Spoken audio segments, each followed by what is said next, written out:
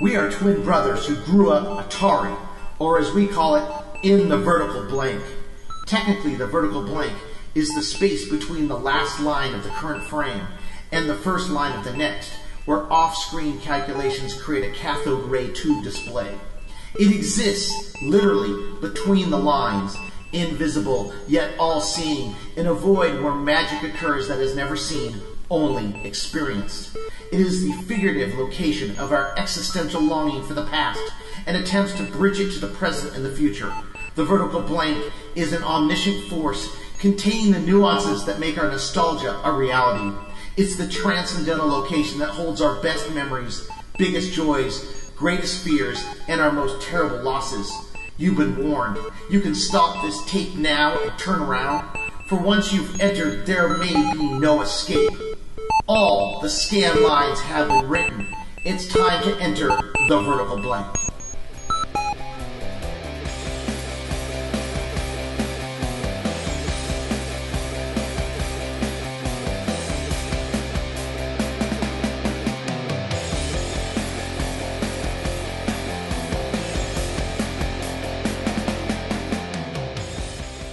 Welcome to Into the Vertical Blank, Generation Atari. Season 1 Episode 8, The Bronze Age.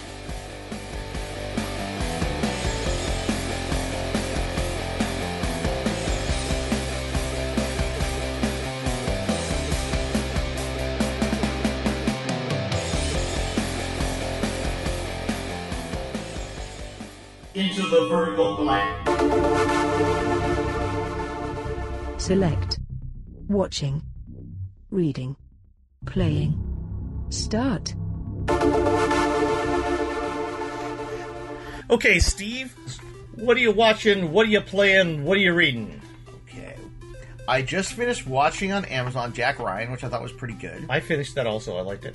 I am currently watching one episode left of Forever on Amazon, which is with Fred Armisen. I haven't done that yet. That's actually a pretty good show. I can't tell you anything about it. You have to watch it. You can't be spoiled. And then I just watched a documentary about the Police, the band, on Amazon. It was from an autobiography from Andy Summers, the guitarist Police. It's actually really good. And even I read a review online that was like, if you're not a huge Police fan, you won't care about this movie. I'm not a huge Police fan, and I loved it. I thought the movie was fantastic. So okay, I'm gonna take a look. So I thought it was really good. So that's watching. What are you watching? Well, let's see. Jeannie and I usually watch a bunch of stuff together. We finished the first season of The Sinner, not expecting anything good, is on USA. It was fantastic. Is it really? So second season we've been watching, and it's pretty good. And I think there's only 1 or 2 episodes left. We have one on the DVR, another one might have showed up yesterday. So that's pretty good. So I've been watching a lot of Explained on Netflix. Justin he actually watches them before I do. Then he'll tell me if they're good or not. And then Ryan and I are watching BoJack Horseman. Oh, cool. And we're about to start the final season. And other than that, for me, the Lakers are starting up pretty soon. They have a good team this year. And so what are you playing, Steve? Okay, playing right now 2 games that have me. One has me completely addicted. Pac-Man 256, right, which is by the same guys who did Crossy Road. They made Pac-Man 256 for Namco. And it's like a one life, try to get as many points as you can sort of thing. Randomly generated mazes with power-ups and stuff. It is super compelling. So my high score right now is about 10,000 points. What platform did that was on? PS, but I also bought it for the PC because I couldn't be away from it for too long when someone's on the TV.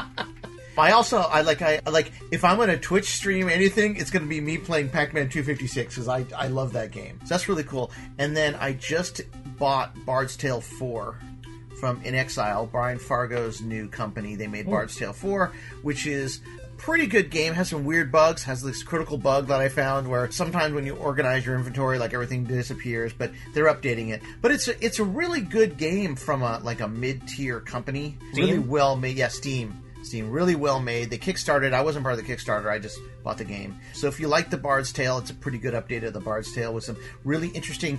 What I like about it is that the role playing conventions are different than a lot of other things, a lot of other games. That's what I'm playing. I'm playing nothing new. I'm really not playing anything old at all. What happened was I broke out the Atari ST. I didn't think it was going to work. I plugged in, and there's no power. This is our 1040 ST? The 1040 ST we bought in 1988. From Summer of 88 from Federated Group. I plugged it in, there was no light. I got frustrated for a week. Then I decided I'd pull down the color monitor and just plug it in. Guess what? I put in a disc, plugged in the color monitor, and it booted up. Oh, and fantastic. I was able to play. Does the keyboard work? Yeah, well, I have all the keys. I have all the keys. They're not all on the keyboard, right? No, they're all on the keyboard, and the only one that doesn't work is the enter key on the number pad. The others all work, they're just not stuck on there, so I can use the space bar and stuff like that. I did buy another 1040 ST-FM so I can plug it into the TV. Oh, cool. And that's what one of the guys on the Antic podcast. So you haven't been playing... So what I played was 1943 off one of the first discs we ever got. I remember that. 1943 was a good game. And that was like a game pack? Import game pack? Yes, it was an imported game pack. Switchblade, Rick Dangerous. Switchblade is good. Anko Kickoff 2, which I played last night. The best way to play Anko Kickoff 2 is to set your team as the international level and the computer's team at Division 4. And then you set the speed at not the fastest but medium. You can actually try and score. Oh, that's nice. And I know I used to be able to score without that. And then I also, my favorite one at the moment though, is Sidewinder, which is an arcade. Oh, I remember arcade that. one. It's got this weird scrolling side to side where like when you hit the side, then it jump scrolls the game. But it's a horizontal shooter with a weird scrolling. It's fun. It's got great graphics and it's really fun. And I've got like through level 1 and then I died on level 2. So I'm trying to play those games. And I have just a box of about, I'd say I weeded out 100 game discs of stuff that we purchased and or downloaded. Well, that could be fun to sit down sometime and play those games together. What are you reading? Me reading? I know you read like 10 books at a time. What are the books you're reading? I have 5 books near my bed that I am into immensely. First one is Vintage Game Consoles by Bill Logandice. There's no N in there. Okay, Bill. By Bill L. It says the Vintage Game Consoles, the greatest gaming platforms of all time, by Bill L. and Matt B. Right.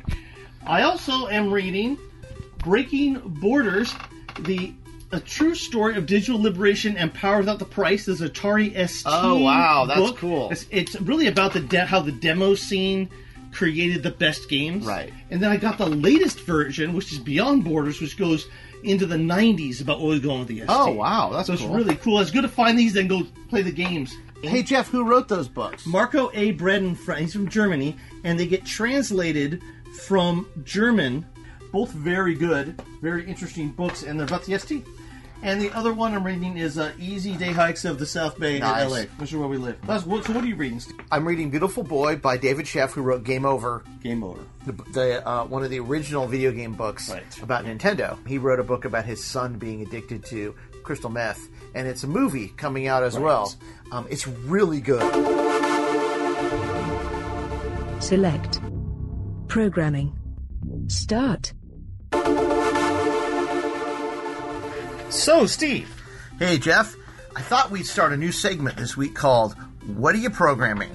What am I programming? This would be like, mostly about like retro stuff, but what are you doing? Okay, so work-wise. Work-wise, I work on e-commerce websites. That's what I do, and I can't even mention client names or anything like that. But I'm working on an e-commerce website right now in something called Salesforce Commerce Cloud. Oh, cool. What about retro-wise? Retro-wise, well, let's see. I started with an old Flash game of mine called Boyds of Death, which would be a game that I would try to put on. I'm attempting to do this. I remember that was a little bit like Demon Attack, right? A little bit like Demon Attack. So I was starting over with, and it's like Demon Attack, but it'll have more levels, and it'll have like, it'd be more like Phoenix. It may be a little, you can gain extra weapons and stuff. So I want to start that on the 7800 with 700 basic, because I probably don't need any more than 20 sprites and or copies that I could use for that. I also want to do it in STOS on the ST. And I want to figure out how to do it in DPC Plus on the Atari 2600. Here's what I think. I think it's kind of fun to come up with a game and then build it for multiple platforms. Right, and I'd love to do it on the Atari 800, but I'm just not good enough programming Atari 800 right now. I looked at fast basic games people have made. I looked at a couple games that people had made that are in action, and they look okay. But to do something on the 800, you really need to be like all the brand new tricks to make anything worth playing. I know, but I think you could probably do something. Yeah. But I get it. I mean, don't start there. You know, I'm not going to start there. I've always felt I'll start with the 7800. I always felt like the 7800 is like the long-lost system anyway, so it'd be kind of fun to build something for the 7800. Yeah, I wouldn't mind a stable of cartridges that I could make of good games, both the 7800 and maybe the 2600 using... There's a DPC Plus version of the Atari Basic, but it may want to go straight to assembly. What is DPC Plus? I think that is using the Activision cartridge, and supposedly they have 10 right now. They have Is you it got like 10 David multicolored Crane or something? David Crane Plus, right? Right. It's supposedly you could have 10 multicolored sprites on the screen at any one time. This is There's on a new kernel 2600. on 2600. So I haven't seen it or used it, but that's how a lot of the new games are being made. If you look at, is it Mappy? I think it's Mappy that's coming out. Somebody just put something out. It's just to show, and it looks incredible. It looks like an NES game. How much memory do they have in these cartridges? 32. That's 32K. Oh, so 32K. They use the DCP Plus, which is like DCP, which is David Crane. Yeah, it's something. David Crane. I'm sure Errata can tell us what it is. DPC. DPC? Yeah, That's not David Crane. That's David P. Crane. I don't know. I'll look it up. We'll look it up. It doesn't matter. Errata didn't look it up. So DPC stands for David Patrick Crane. He developed this special chip for use in Pitfall 2 for the Atari 2600. It added audio features to the VCS. DPC Plus is something the Atari Basic team created. It replicates the DPC chip with an ARM processor emulation and adds extra features. So I am... what are you programming? Well, work-wise, working on the Google Cloud, computer vision in the Google Cloud, which is really interesting stuff. So the machine learning, which to me is fascinating. In retro-wise, I haven't programmed really seriously in a long time, and I want to get something started. Yeah. And I've been going back and forth between Unity and going back to Flash, which is a crutch.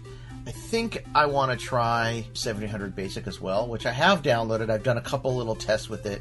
I have a few like game ideas I'd like to test out there to see how they would work. None of it's going to be earth-shattering. They're more like the ideas I have are more game designs that they're not like fast action. So I'm not going to like replicate like R-Type on the 7800. It's going to be more like trying to create some sort of fun, interesting contest. The type games we used to do in Flash, which I have like 60 unfinished games in Flash. I'd like to at least explore what some of those might work on the 7800. So that's where I'm right now. Hey Jeff, it's October. We talked in the last segment about the new stuff we were doing. We actually recorded that a couple weeks ago. I don't know if any of it has changed, which is sad. But we had talked about doing a Halloween episode, but I think the problem with us having a Halloween episode is that we can never plan what our episodes are about. Yeah, I think you're right about that. I didn't play enough scary games for me to really have a Halloween episode. No, I mean, we never really got into scary. There is one scary game, but when we talk about the Atari ST, we can talk about that. Some game named Hound of Shadow that actually was kind of creepy. But you know what? We've got next year, too. Let's talk about something that I find really interesting is Atari is going to release a new version of Flashback Classics for the PS4 and Xbox. It actually was announced for like the spring. It was supposed to come out in April and never did. But the cool thing about this version of Flashback Classics, which came out on 2 volumes, Volume 1 and Volume 2 for the Xbox and for the PlayStation, and it was the version of Atari Vault that came out for the PC. And there's a version for the Switch that comes out soon that combines all 3 Flashback Classics 1, 2, and 3 into a 150 game collection. What's interesting about Atari Flashbacks Volume 3 is they're doing something that I've been writing about and talking about for many years, even though this stuff is now, whatever I read about is gone. They're actually digging out some of their really old arcade games that came out in the 70s before Space Invaders, before Asteroids, before in what I guess would be the Bronze Age of Atari. Any games between like 71 and 78 that were, in the time when people didn't really know what was going to be successful after Pong, but before Space Invaders, before the golden age of the arcade. There's a bunch of games on that collection that are from that time, and they are as follows. You want to read? Let's put one caveat there.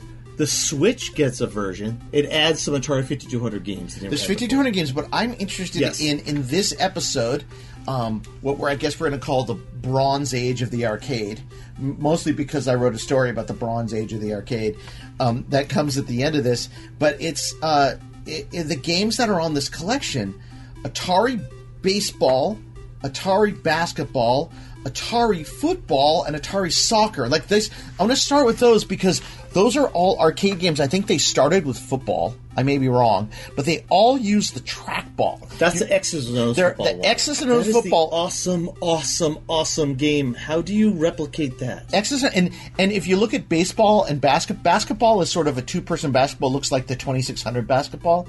These are all really cool games. I don't know how they're going to replicate on the system, but they were really fun for the time, especially X's and O's football. I don't know if it's ever called. I think we called it X's and O's football. We called it X's and O's football. And I was always jealous because there was a version of X's and O's football for the IBM PC, and we never had one for the Atari 800. Not that I could find that Atari made, and Atari did make the X's and O's one, but it was a really fun game. But you could, of course, on a PC, you couldn't use the trackball to go really fast. What I love about this era after Pong, but before Space Invaders or before Asteroids, I guess, before the space games really took over, is how creative people had to be in the arcade to make interesting stuff. Right? I mean, this is sort of the equivalent of like the early era of PC games, computer games, or the early era of flash games, or even the early era of mobile games, where all bets were. You could basically make anything. To try to make something that somebody wanted to play, and you didn't know what they wanted to play. And it's also the early era of the 2600. Like, nobody knew what was going to be popular or what was going to work. So basically, people did whatever. And so, besides the sports games on this collection, which I can't wait to play because I think a lot of these games are on the Atari Flashback Classics 3, on the Switch version of Atari Flashback Classics, and who knows if it's going to come out for Atari Vault. These all have online multiplayer, so there's a chance that we can actually play these games together, apart, but together online, awesome. Which would be really neat. So Avalanche is on this collection, which is really a version of Kaboom. Kaboom is a version of Avalanche. Kaboom is a version of Avalanche. But it's a cool early game. Canyon Bomber, which is, came out for the 2600, is on this collection. Destroyer, which is, I believe, one of the games that was on Air Sea Battle. That and, I believe, Jet Fighter are the two. Oh, no, Jet Fighter is one of the games on Combat. Yes. Dominoes, which is like Surround, is on here. That's the one that's like Surround. Right. Fire Truck and Smokey Joe, which is awesome. We'll get to that later, but that quite possibly was one of my favorite multiplayer games sitting together playing. Maze Invaders, which I don't think ever came out. I think as a prototype, is on here from like 1980. Monte Carlo, which is a scrolling arcade game, a scrolling driving game, which is actually really cool. Pool Shark, which is what you think it is, and Superbug, which is another scrolling arcade game. I actually love Superbug. I know Superbug. I have that Flash version that I made. I also have something that I downloaded when I was making that. Somebody, I think Marty had a copy of it, but it was someone had made a PC emulation of just that game because they were. I think it might have been before microchips. I don't know. It's not. I think it has a microprocessor, but it's a special one. But it still wasn't emulated by MAME at the time. It's not. Now it is, I think. But a lot of these are. So I just think it's great that Atari finally is going back and looking at some of the stuff that's not the classic games. I think they found stuff that they had not sold in their big liquidation, and now this is what they have. Right? I think what frustrates me a little bit about those collections is when you look at those arcade collections for Atari, it's usually the usual suspects, the Asteroids Deluxe. You don't get a lot of these games that were really interesting in that Bronze Age. The other thing that kind of frustrates me is when those collections come out, Atari licensed a ton of games that they put out under the Atari name, and for a long time we didn't know of them as any other company. Dig Dug to me was an Atari game. Dig Dug, Pole Position were Atari games. Xevious. Yeah, those were Xevious, whatever. Those are Namco Namco games, but they came under the Atari banner here in the arcade. Same with something like Kangaroo, which is I think an IREM game. It's by someone else, but Kangaroo, which is also the next game for that Ferg is doing for the game by game done. We'll have done the game by game, the Atari 2600 or Atari VCS game by game podcast. He's doing Kangaroo, and Kangaroo was an awesome game, but was not an Atari game. I wish when Atari put out those collections, they would salute both. The games that they came out with, as well as the licensed games. It's like when you get the 2600 one and E.T. and Raiders of the Lost Ark and Space Invaders, are not on it. And those are super iconic games. Like, those are with the platform. Yeah. They're really important for the platform. Take Pac-Man and name it something else and put it on there. Yeah, I wish they would. Because it doesn't look like Pac-Man. Because it doesn't look like Pac-Man anyway. So here, what I wanted to do, because of this Atari Flashbacks Classics Volume 3 is coming out, I thought it might be fun to do our top 10 Bronze Age, pre-Asteroids, pre-Space Invaders arcade games. So this is like post-Pong, pre-Space Invaders, in that era when we would go to the arcade, but it was before it really sort of caught our attention. But we went all the time. And so number 10 on our list is Video Pinball. Yes, Video Pinball. From Atari. Atari's Video Pinball. And this is actually a super interesting game. If you go and look at... Totally different than the 2600 version. Yeah. If you look at Video Pinball, it combines digital and physical at the same time. That's Video Pinball right there. So this is the Video Pinball. What the Video Pinball did is it's got black and white graphics, but they created a very colorful background, and they actually have some little physical pieces, so it kind of looks like the bumpers really exist. It kind of looks like the little... pathways exist, but in a video pinball game, I'm not sure what they were trying to do. Again, it was like an experiment. Like, how do you make a video game that kind of looks like a pinball machine? It's really cool. It's pretty neat. In fact, it's one of those things where they could add new games to it. Even though the background would look the same, you could add more targets and things, because this one has very few targets, but there are bumpers and things you're not noticing that are all part of it. It's a really neat game. So anyway, that's number 10, Video Pinball. I remember playing that a lot at the Castle Park arcade in Redondo Beach. That was the place that I love. I love this game. Of course, all these games I love, but that's number 10 on our list. Video Pinball. All right, so number 9. Do you remember playing this game? Okay, so the 9th game. I want you to take a look at this game. I mean, what were they getting at when they made this game? Evel Knievel. Yeah, it's Stunt Cycle by Atari. Stunt Cycle from 1976. It's really an Evel Knievel looking game. It's an Evel Knievel platform game. Yeah, so you ride down 3 different platforms down the screen, trying to get enough speed to jump the buses at the bottom. I think what was so cool about this game was the controller obviously was awesome. It wasn't that easy to play, as I recall. So you had handlebar control. You had handlebars. You had a regular accelerator from a motorcycle, so you could turn it. That's right. It had the acceleration handle, or whatever you call it. It's pretty decent game. And you had to pull back on the handlebars to jump. It was really cool. Did you pull back on the handlebars? Let's see. Yeah. This guy's playing it right here. No, he didn't pull back. He just got acceleration. He just accelerated. I think we played this. This was Old Town Mall or one of those. I remember them having it even recently at the Fun Factory at Redondo Beach Pier. They did have it at the Fun Factory, which is gone now, unfortunately. So this is another black and white Atari game. We're trying to figure out what would work as an arcade game. It's kind of a fun game. I think the amount of buses goes up as you succeed. I think. Let's see. It's totally 3 crashes and game.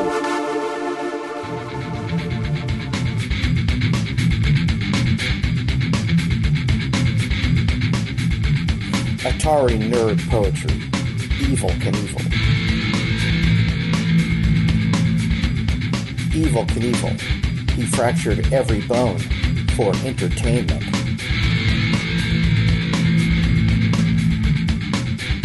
He jumped buses, bounded high over fountains, and flew in rockets. We played on bikes and in Atari Stunt Cycle to be Knievel. He was our hero until he attacked someone with a baseball bat. Then he disappeared, but he never went away. Evil forever.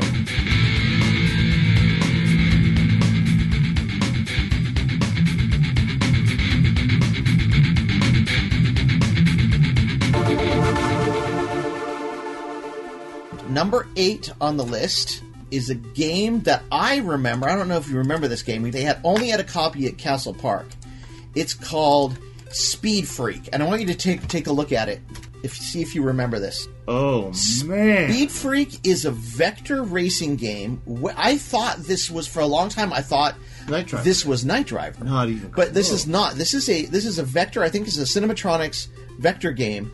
And the thing I remember about this game, it looks like Night Driver because it's all black and white and you're This driving. is awesome. Is the cow on the side. There's a cow on the side of the road. And This is like an early version of hard driving. Yeah, but, it is. But not as hard to drive. Yeah, but I mean, it's really well done. Look how well the What year? roadway. When you hit a car, it explodes into other lots of This pieces. Speed Freak is from Oh, 78? it's by a company called Vector Beam from 1978. It's still a timed game. Like the games were the same. So there's a lot of the games here, there are no extra lives. It's you could extend the play, but for the most part, it was all time, run out of time. This is not by. So this is my Atari. This is by Vector Beam. Yeah, this isn't going to show up on the flashback, but this game is No, awesome. it's not. But it's sad that companies like this can't get their stuff because it's a out. really nice game. Okay, so the next one is an Atari game. 1978. We played this at Shakey's Pizza over and over and over again. I don't know if you remember it, so take a look. It's called Sky Raider. Oh, crap. And you can tell, if you take a look at Sky Raider, so it's got what it is sort of a 3D scrolling background where you're shooting, you've got like a bomber and you're shooting stuff down below. It really looks like the spiritual beginnings of River Raid. Well, Yeah, but this is River Raid. This is also the beginnings of Xevious. Like Xevious looks like this as well. I mean, it is again. But this is the 3D overhead view of Xevious. Yeah, it's really kind of cool. And I remember this being a pretty exciting game when we played it in the arcade. I don't know if anyone else played it.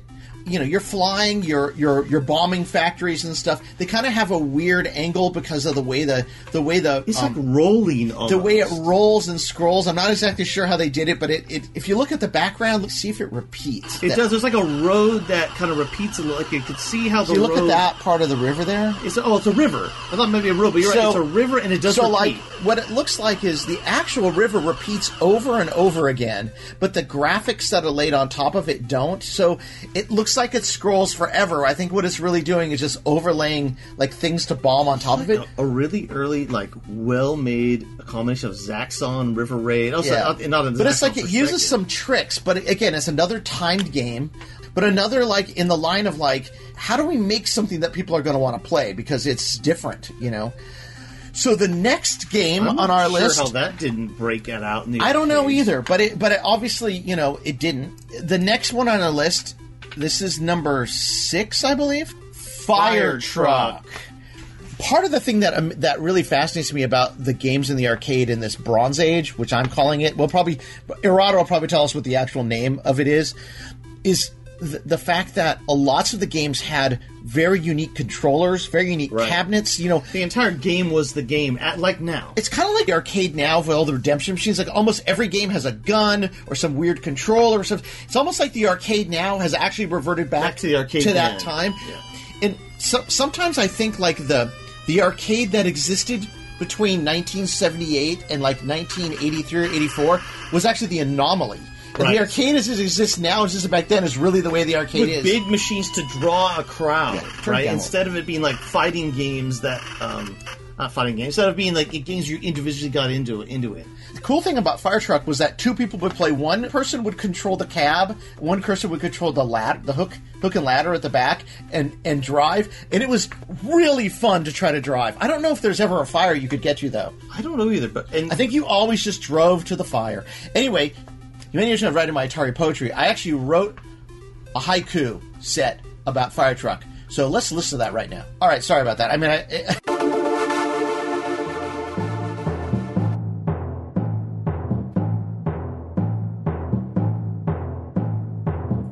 Atari Nerd Poetry. The Fire Truck Coin-Op. On black and white roads, through sleepy suburbs, we drive. must get to the fire. You sit and I stand. Grab your wheel and prepare to haul. The house is burning. Time is running out. Swing the cab over right. I will swing the ladder left. We never make it. The road is always too long. The flames burn forever.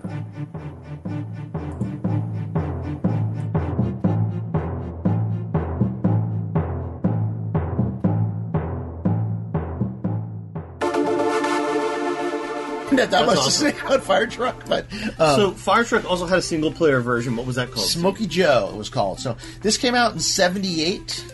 The next game on our list was really, really fun. It came out in 1979, so it really is on the cusp here. But this is, we've talked about it before, a little bit earlier. This is X's and O's football, or just Atari football. We called it X's and O's football. Use the trackballs to play. What an amazing game this was. I remember this being really fun. Not being able to play it all that well, but still, you use the trackball, and there was a way to pass too. The trackball. So like the faster you rolled, the faster your guy would go. Like it really was. I think skill game mixed with a video game, right? If Space Invaders never came out, or Asteroids never came out, this would have been the future of video games right here. This game sold really well too. I think Atari made a whole division in quotes called Atari Sports for bar games because of this game. Yeah. And they all use the trackball, and we talked about it because they're all in that collection. The basketball, the baseball, the soccer are all in here. But I think they had this at the pizza parlor, one of the pizza parlors we would frequent. Yeah, early on, right? And it was this was a bar game. Like this was almost a return to Pong, where you could have this game next to a pool table in a bar. A lot of these other games are not really that way. I'm not saying they didn't, but they're more like for an arcade establishment. But this is like a foosball table, this is like an electronic foosball table, right? Yeah. But it had a little bit more skill involved.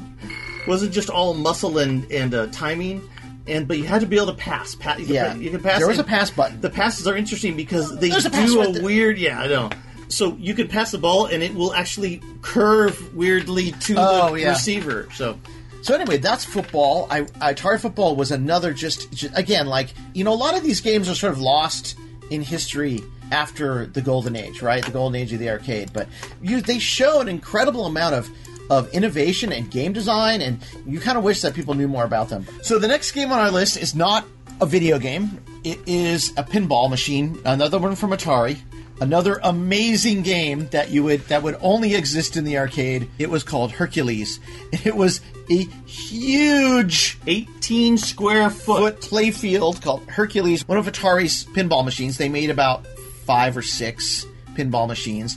This machine used pool cue balls instead of regular pinballs because it was so big, and it wasn't really a good game of pinball at all. In fact, the whole thing was that it was giant. It's just a magnificent sight. It's so 70s because it was like Atari really didn't have maybe the skill set to make pinball games to compete, so they're like, let's just make it bigger. Right? It's like make it bigger and have it look like one of Larry's from Three's Company's outfits. Like it does. It kind of has. It resembles a 70s leisure suit. Just the colors and everything in the feel of it. So or a acid flashback or something. I mean, I remember the action of this was just not good. They had 2 of these, both next to one another at the Fun Factory in Redondo Beach. This would be something the Fun Factory would have had. Yeah, this they would have had. And so this also feels like one of these giant redemption games you would find today, but you would play one ball, and then however well you did, you get tickets instead of how well you played. This is, it'd be really cool if people would bring back these machines for redemption games. I know. But this takes up so much space. What do you do with it? Yeah, I think Atari, it'd be interesting to see someone like Pinball Arcade or Zen Pinball recreate all these Atari games. So far, no Atari pinball machine has been recreated digitally, but they really should be. I think, did Superman recreate digitally or not? I'm not sure. There's a new Superman, but not Atari's Superman. So what's third on our list, Steve? Well, this is a game that I thought you would enjoy to talk about. I like this one a lot. We played this one a lot, all the time in the basement of Sears. So our local Sears had a weird little arcade. that had 8 Castaway games that you'd never Right. seen before. And one of them was this. The cheapest game, like the guy who had that video game route, he delivered the cheapest games possible to Sears. This was Cinematronics game with way too many buttons. So this is Cinematronics Space Wars. It was like the Space War, Steve Russell Space War game, or kind of like Computer Space from Atari, but it was a vector game, and it one of the ships looks like from asteroids, and there was a sun in the middle, and the you other would- ship looks like what, though? It looks like the Star Trek. Yes, exactly. Enterprise. And you would start a game, and you basically shoot at each other. So a lot like Space War for the VCS as well. But we would sit and play this all the time, and it had this row of like 12 buttons that you could choose options for, like gravity and whether the sun existed and stuff. And It was 12 buttons that were from like a Selectric typewriter. yeah, they were like weird typewriters. But we played this all the time because we could play there's a 2-player game for 1 quarter. Right. And we'd shoot each other while Mom was shopping for whatever she was shopping at At Sears, yeah. Which was fun. But I love this, and this is I don't know if we played this before or after Asteroids came out. Way before. This was another. We had played the VCS, and we were fascinated with video games, but we really didn't know what was coming. I still remember this. I remember when I heard about Computer Space for a long time and the history of Atari. I thought this was that game. Me too. I thought it was But it turns out it wasn't. We had played this Cinematronics game. So number 2 on a list is one of the best arcade games ever made before, again, in the Golden Age, or Bronze Age, the Bronze Age, which I call it, the arcade, and this is Breakout. The lore has this with lots of stories about Steve Jobs and Steve Wozniak and Breakout. I, for one, have no idea which of the stories is true or not, but I do know that Wozniak created this, and then he wrote a Breakout basic version a year later to run in integer basic. What on I the heard Apple was II. that while Wozniak might have designed one with a certain amount of chips, it was unmanufacturable the way it was, so they had to totally redesign it. But it's a good lore to say that Steve Wozniak and Steve Jobs worked at Atari. That's cool, Yeah. It's good Silicon Valley lore. However this game was made, it is a great game. It is the precursor to Space Invaders. Space Invaders is sort of just like this game, except you're shooting guys coming down. I remember playing this in the arcade, and it was insanely difficult. Because you start out with a tiny paddle. A paddle that's the size of one of the bricks. Yeah, it was And it gets smaller. and it gets small. It gets like half the size when it goes. Yeah, this was a quarter eater for just another bar high score quarter eater for sure. Yeah. And I don't actually remember playing this one in the arcade too much, except in our arcade next to Avalanche, they had a Breakout So machine. at Castle Park, right at the entrance, they had next to Avalanche, they had one of these cabinets. It was like let's put the old games there. Of course, at that time it wasn't really that old, but But along with Asteroids, this is one of those game mechanics that kept on being reproduced. Arkanoid and all those other games Yeah. like that. I mean, and also just playing Super Breakout. but Atari never built on this. Atari did, right. I have this game called Crazy Bricks. It's a 7800 homebrew, and it's basically different brick layouts with no power-ups, which makes it a totally unique game. Oh, yeah. Between the two. It kind of bridges the gap between Breakout Standard and then Arkanoid and the games afterwards. So, are there any, before we get to our number 1 slot, Jeff, are there any other arcade games that you remember playing from this time? I just remembered lots of electromechanical things too. Because there were I lots loved of those. electromechanical games, especially like going to Disneyland, and they would have some of the gun games. Some of the I remember one with ghosts. I don't remember what the name of it is, but Ghost Hunter or something. And Atari had one called Quack. And gun games from the time were really interesting. I do remember we would play every once in a while. We would get in. We would not get in. We'd stand and play Indy 500 or Indy 800. Yeah, that almost made the list here. The Indy 800 or There was the Old Town Mall arcade had a spot for a large Atari game that swapped out, and their Grand Track was there. They had the 8-player, like it was Indy 800, That's which Indy had 800, eight players. That was there at the Old Town Mall. But speaking of the Old Town Mall, our number 1 game, instead of describing it, I wrote a whole story about it. So let's just go to that. Let's go to right the now. story right now.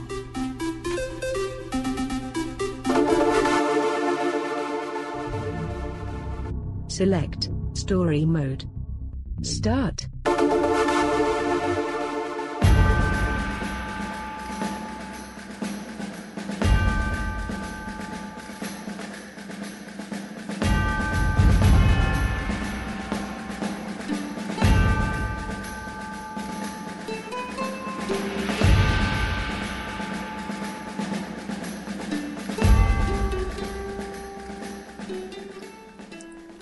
Sharpshooter.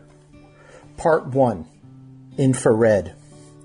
A gun is never empty, my dad told me. He was looking straight at me. He was looking into my eyes. He had never done that before. That I could recall, anyway. A gun is always loaded, he repeated, changing the words slightly but not the meaning.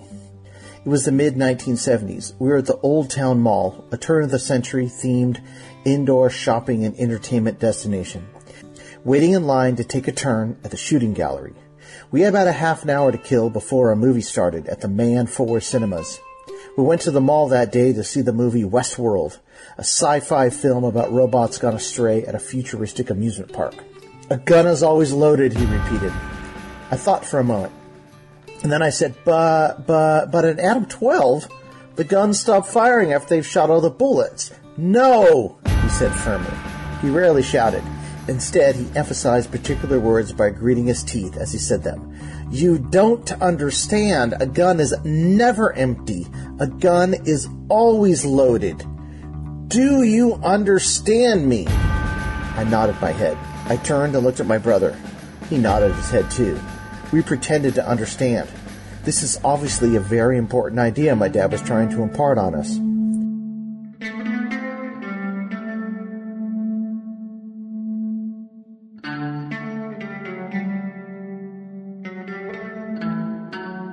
When we got to the front of the line, my dad took 2 quarters out of his pocket and placed them on the counter next to the shooting gallery rifle. He put one in the coin slot, and his gun sprang to life. He picked up the rifle, pointed it towards the targets, laid the stock on his shoulders, leaned his head over, closed one eye, and squinted the other so he could see clearly through the crosshairs. He aimed for the infrared target attached to a beer can at the side of the gallery. He squeezed the trigger. From somewhere under the counter, a speaker reported the sound of a rifle shot. The can reacted immediately, jumping up 3 feet in the air on a wire track. My dad's success did not change the serious expression on his face. If this was a real gun, he said, my arm would have been thrown back by the force of the shot. It's called recoil. My brother and I looked directly at him as if he was imparting the most important information in the world. In a movie, you can tell if an actor has ever fired a real gun or not by how he moves when he takes a shot. If there is no recoil, he's a phony. My dad did not like things that were phony. He pointed them out to us at regular intervals. He was an actor, or at least he was an actor. He studied method acting, someone named Paul Mann in New York, and he felt he was an expert on actors acting genuine in movies. He appeared in several episodes of TV shows in the 50s, but when the jobs dried up, he went to work as a draftsman for an aerospace company near Los Angeles. The California dream deferred.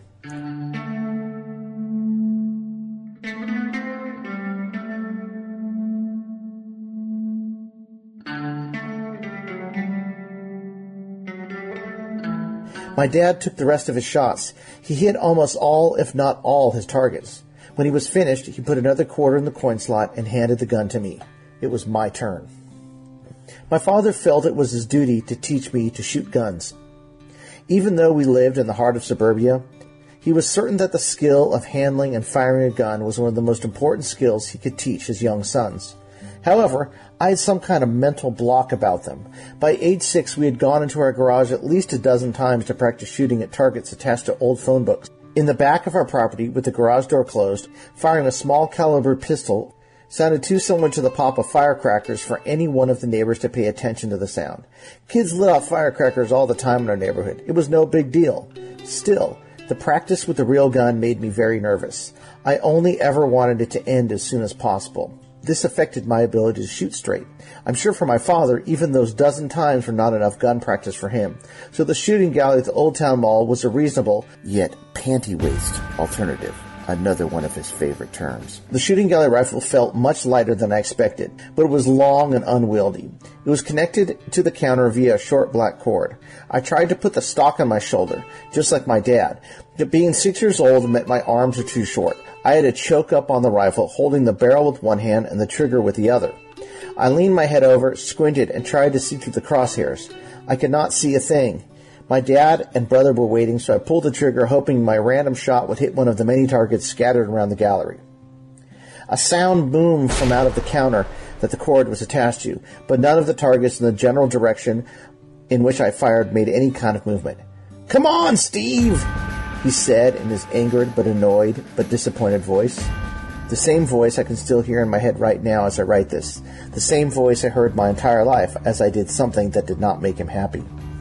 I fired 6 more shots, all with the same result.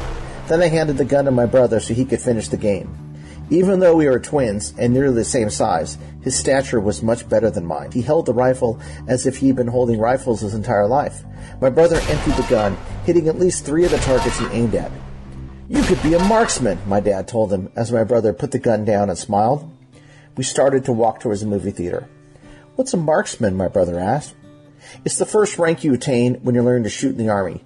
The next rank up is sharpshooter, the next expert sharpshooter," my dad replied. "Did you get a rank when you were in World War II?" I asked. "I was a sharpshooter." We left the shooting gallery and walked towards the movie theater. It was almost showtime.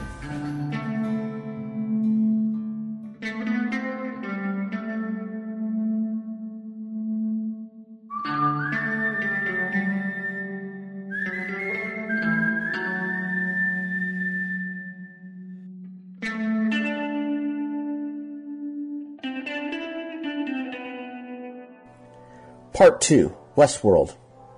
Released in 1973, Westworld was a movie about humanity struggling with the technology it created but couldn't fully comprehend or control. It starred James Brolin and Richard Benjamin as vacationers at a futuristic amusement park named Delos. The park was filled with androids that acted like the characters from a chosen time period. In the movie, the pair chose the Old West, but other time periods like ancient Rome and Middle Ages were also available. As soon as the pair arrived at the park and made their decision, they were thrust into what amounted to an alternate universe, a real-life virtual reality of sorts. The visitors were immersed in the world of gambling, fighting, and even sexual encounters. It was all good, clean fun until something went horribly wrong. When the movie started, I sat and watched it, hoping for an epic adventure. I wanted to see something big and something amazing. Every year the movie Wizard of Oz was shown on TV, and even though it was a musical made in the 30s, there's something amazing about it. It was a grand adventure. The characters traveled places and overcame obstacles. There were sweeping vistas and magical places. When I went to the movies, I wanted every film to be like The Wizard of Oz and to make me feel like I felt when I watched it. With a name like Westworld, I hoped for the best. But what I saw was not unlike the other sci-fi movies and TV shows I had seen in my 6 years on the planet. Big ideas shoved into cramped spaces. The universe of Westworld was interesting, but the story told in the universe seemed small to me. It all boiled down to 2 good guys running from 1 bad guy. In the vast world of Delos, this seemed like a small, claustrophobic story. Still, the action was good, and the underlying idea of an amusement park filled with robots was really cool. And the coolest thing about Westworld was the android played by Yul Brynner. Along with the other androids, he became sentient and tried to kill the humans in the park. Brynner had an icy stare and a palpable sense of committed digital dread about him. He was like a combination of the Terminator and Darth Vader, but those characters would not be invented for years to come.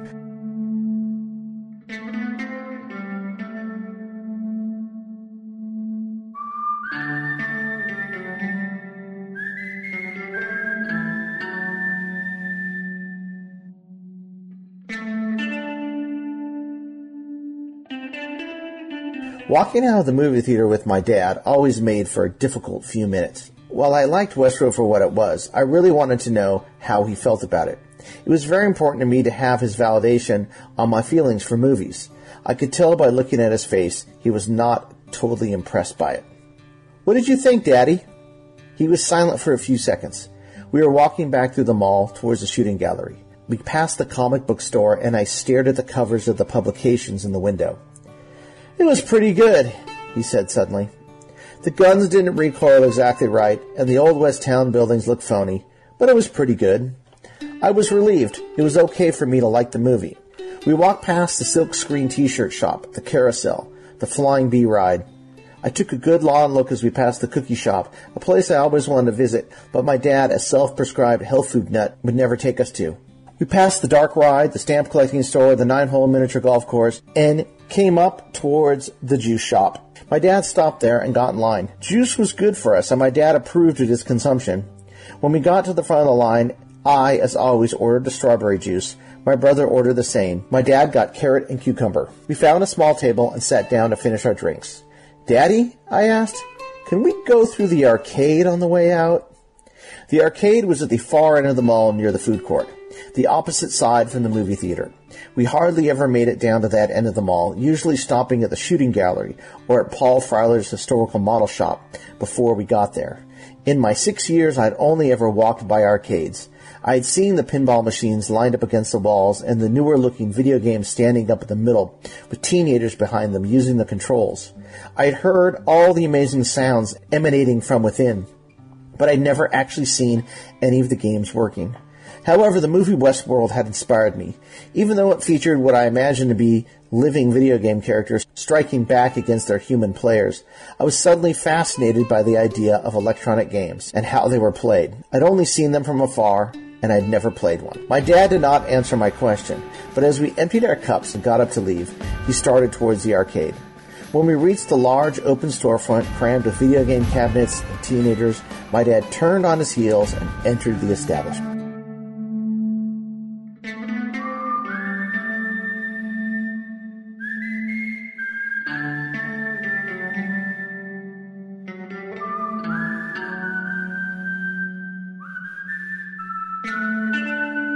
Part 3. Wild Gunman. The minute we entered, it was like visiting an alternate universe. The air was filled with a cacophony of bells and slaps from pinball and other electromechanical machines, and grumbling digital tones from the video games. Like the androids in Westworld, who came to life once the visitors paid $1,000 a day for the privilege of visiting their world, these electronic games begged for the change in our pockets so they could come to life and let us enjoy the amusements they held inside. The lights were dimmed, but it was not dark inside. Every corner of the room was lit by flashing beacons.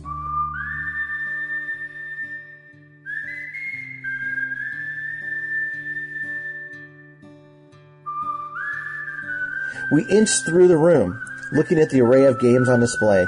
An 8-player auto racing game sat in the middle of the room next to a section of Pong and Pong-style games. There were many machines with steering wheels and rifles attached. On the south wall, next to a bank of skee-ball machines, was one of the most interesting things I had ever seen. It was an enormous machine that was at least 8 feet high and 8 feet wide and 10 feet long. It had a counter in the front with a 6-shooter and a holster attached and an 8-foot wide screen in the back. It was named Wild Gunman, and it was amazing.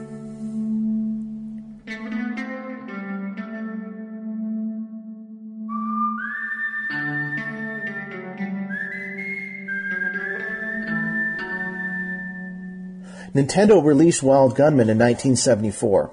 It was not exactly a video game, but instead it used a projector to display film clips of actual cowboys itching for a fight. The machine included a bank of 5 stars on the front.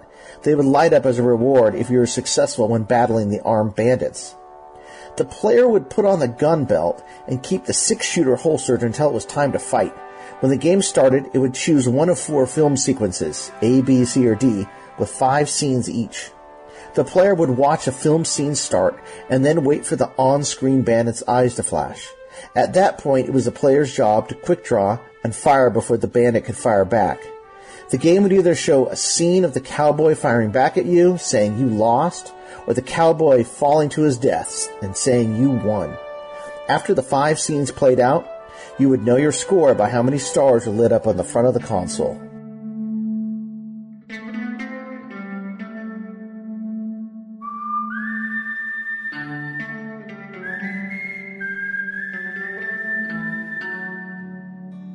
"Wow, look at that," my dad said. He pulled some change from his pocket and headed towards the Wild Gunman machine. My brother and I followed. My dad put on the gun belt, inserted his quarters, holstered the gun, and waited for the action to start. The words came up on the screen. "After the eyes flash on screen, shoot. Put your pistol in the holster and prepare to draw." In the first scene, a cowboy was skulking in the doorway of some Old West buildings. He moved through 2 of them, then his eyes flashed. My dad did not draw quick enough, firing just a bit late. The cowboy shot first. The words "you lost" appeared on the screen. My dad looked flustered. The words "replace the pistol in your holster and prepare to draw" flashed on the screen. He holstered the gun and got ready for the next bandit. A cowboy walked onto the screen carrying a saddle.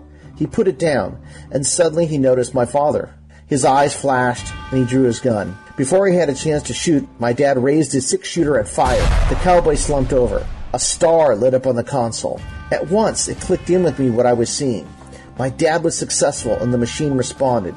It was like the shooting gallery where the cans flew over wires when they were hit, but so much better. Actions were not solitary and unrelated. They connected to one another so a story could be told.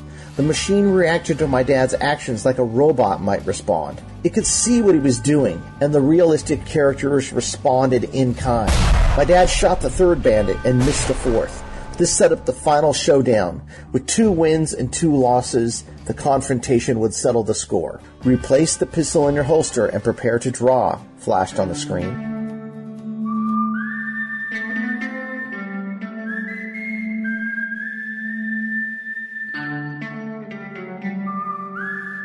The screen then changed. A door opened and the final bandit strode confidently toward my father. His arm was arched at his side, his fingers itching to pull the gun from the holster and take down the final bad guy. The on-screen bandit's eyes flashed, and he pulled his gun and fired. He was too quick. There was not enough time to react. My dad drew his pistol and fired, but he was not fast enough. He tried to fire again, but nothing happened. The trigger clicked, but the game did not respond. Click, click, click. He motioned the gun towards the screen, as if he could push a bullet out and win the duel by sheer force, but his gun was empty. Projection on the screen showed the result. You lost. My dad put the gun back in the holster, took off the gun belt, and walked away from the machine. My brother and I followed him.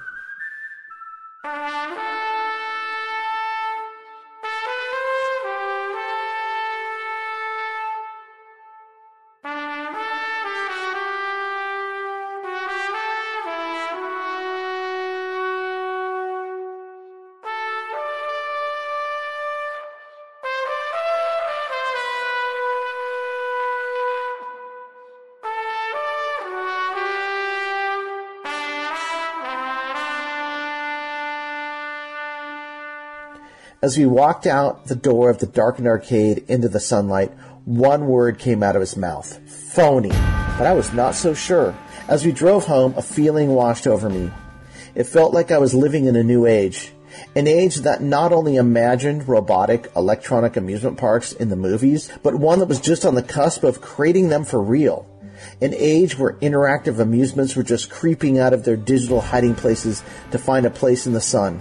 Their eyes blinking, ready for a fight. And for a moment, it felt like I was looking at a window straight into Delos. My mind was racing back and forth, connecting the electronic worlds I had just visited in Westworld to the one behind the movie screen in Wild Gunman. It was a moment of discovery that I've never forgotten. A fleeting yet real moment of transcendence, where just for a few seconds, I felt like I understood my place in the world, my place in time, and where the future might take me.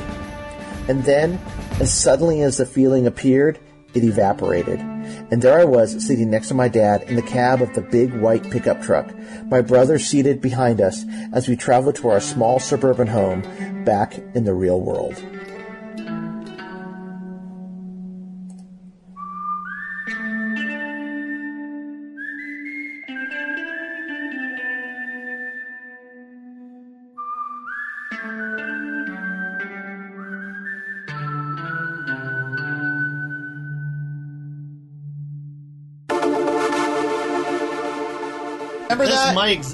Well, I have very vivid memories of going to Old Town Mall many times, playing Wild Gunman, and seeing that movie.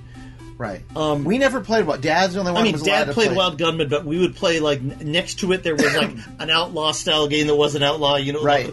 But we watched Dad play Wild Gunman, and we went and saw Westworld. We did, yeah, Westworld. I think that when we saw Westworld, it was not the original release. This was when it was re-released, because re-released in theaters.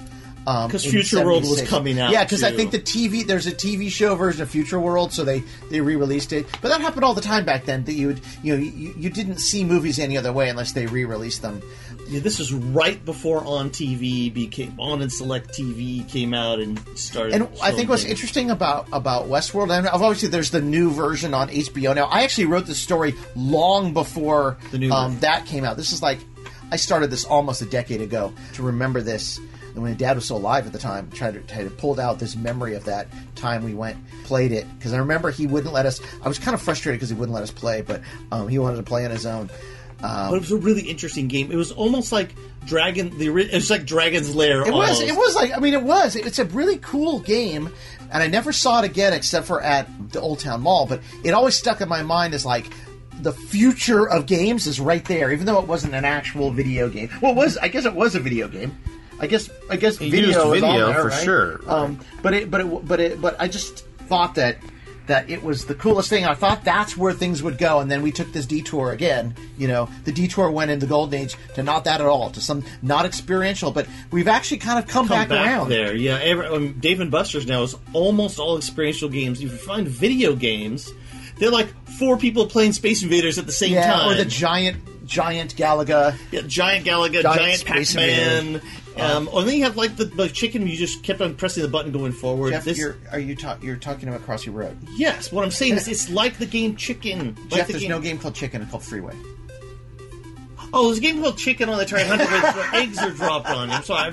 It's free like Freeway. I mean, there's a chicken in Freeway. Well, there's chicken Freeway. I mean, yes. Crossy Road is Freeway. Crossy Road is basically Freeway. And imagine, I know this is kind of off topic, but imagine if like Activision had figured out that how compelling it was to just keep going across the road. So it would scroll. Like, they could have made it would have been a super more compelling game if you had just scrolled forever. Like, and you could kind of turn like Crossy Road, but you would scroll like almost like River Raid, but just one button in Crossy Road. Yeah. So I mean it's very special to me. These arcade games from that time. Early days. Yeah. I mean, this is when we had no access. Again, I mean, like everybody, and like most other people too, but we never really accessed any video games. Not at home. We played a few, but just going to the arcade was just this another magical experience. It lives in the vertical blank, where like you never knew what you were going to see. There were no formulas. I mean, I guess I take it back. There were formulas, but at this time there weren't. So like Pong was a formula, and driving games and gun games, but a lot of this stuff wasn't formulaic at all. It was totally different. Everyone was trying to make the next big thing. I think to me, exactly. And at those eras where everyone's trying to figure out what the next big thing is, that's where you get the most interesting creativity stuff. Actually happens. Like that's most when someone found out what a hit was, it would just sort of be replicated. But Pac-Man and Donkey Kong are different, right? So even in that era, they didn't make the same game. But later on, all fighting games, nothing wrong with fighting all anything. Side-scrolling shooters, horizontal. I like all those games. All outruns and yeah, it's hanging-ons and they're fine games, but it's all the same, right? Like they realized what genres worked, and what would eat quarters and what people would pay for, which is fine for the business side. But from the thing that I like game design and new experiences and new cool stuff, it got kind of boring and sad. Got a little boring and sad. But this era was, so I still remember this. Is when I think of the arcade, I still think of all this stuff. This is the arcade. It lives in the vertical blank, just like this. Select Podcast Remix Mode. Start. Hey Jeff, it's October. So yeah. But we had talked about doing a Halloween episode, but I think the problem with us having a Halloween episode is that we can never plan what our episodes are about. In the 70s, before Space Invaders, before Asteroids, before in what I guess would be the Bronze Age of Atari,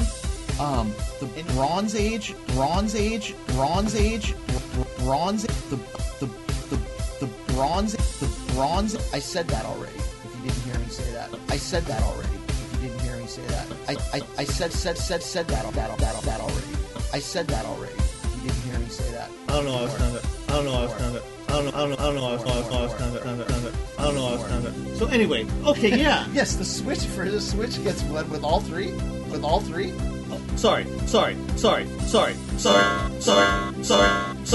Atari baseball, Atari basketball, Atari football, and Atari soccer. Like this, baseball, basketball, football, and soccer. Like baseball, basketball, football, and soccer. Like baseball, basketball, football, and soccer. Like this. I'm going to start with those because those are all arcade games. I think they started with football. I may be wrong.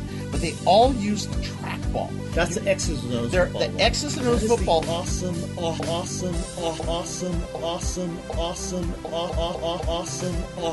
Awesome game. How do you replicate that? Awesome game. How do you replicate awesome game? How do you awesome game? How do you awesome game? How do you replicate that? Awesome game. How do you replicate that? X's and if you look at baseball and basketball is sort of a two-person basketball, looks like the 2600 basketball.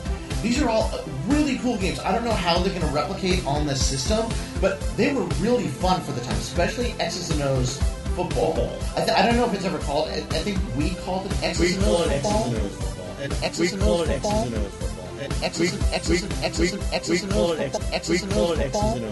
I thought it might be fun to do our top 10 Bronze Age, pre-Asteroids, pre-Space Invaders arcade games. So this is like post-Pong, pre-Space Invaders, in that era when we would go to the arcade, but it was before it really sort of caught our attention. But we went all the time. Video Pinball. Yeah, Stunt Cycle by Atari. Speed Freeze, called Sky Raider. Oh, crap. Fire Truck, X's and O's football, Hercules, Space Breakout. But it's a good lore to say that Steve Wozniak and Steve Jobs worked with Atari. That's cool, you know. Sometimes I think like the arcade that existed between 1978 and like 1983 or 84 was actually the anomaly. Right. The arcade as it exists now, as it existed back then, is really the way the arcade With is. big machines to draw a crowd.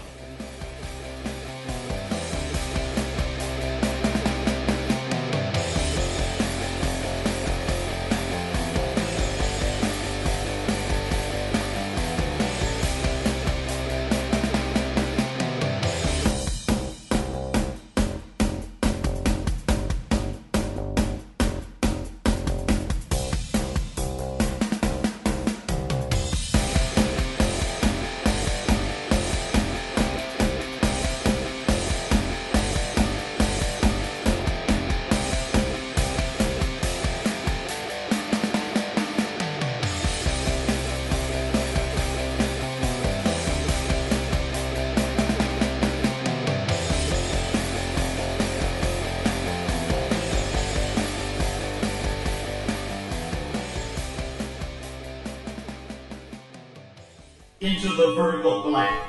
Next frame calculated. Prepare to write new data. V blank ending.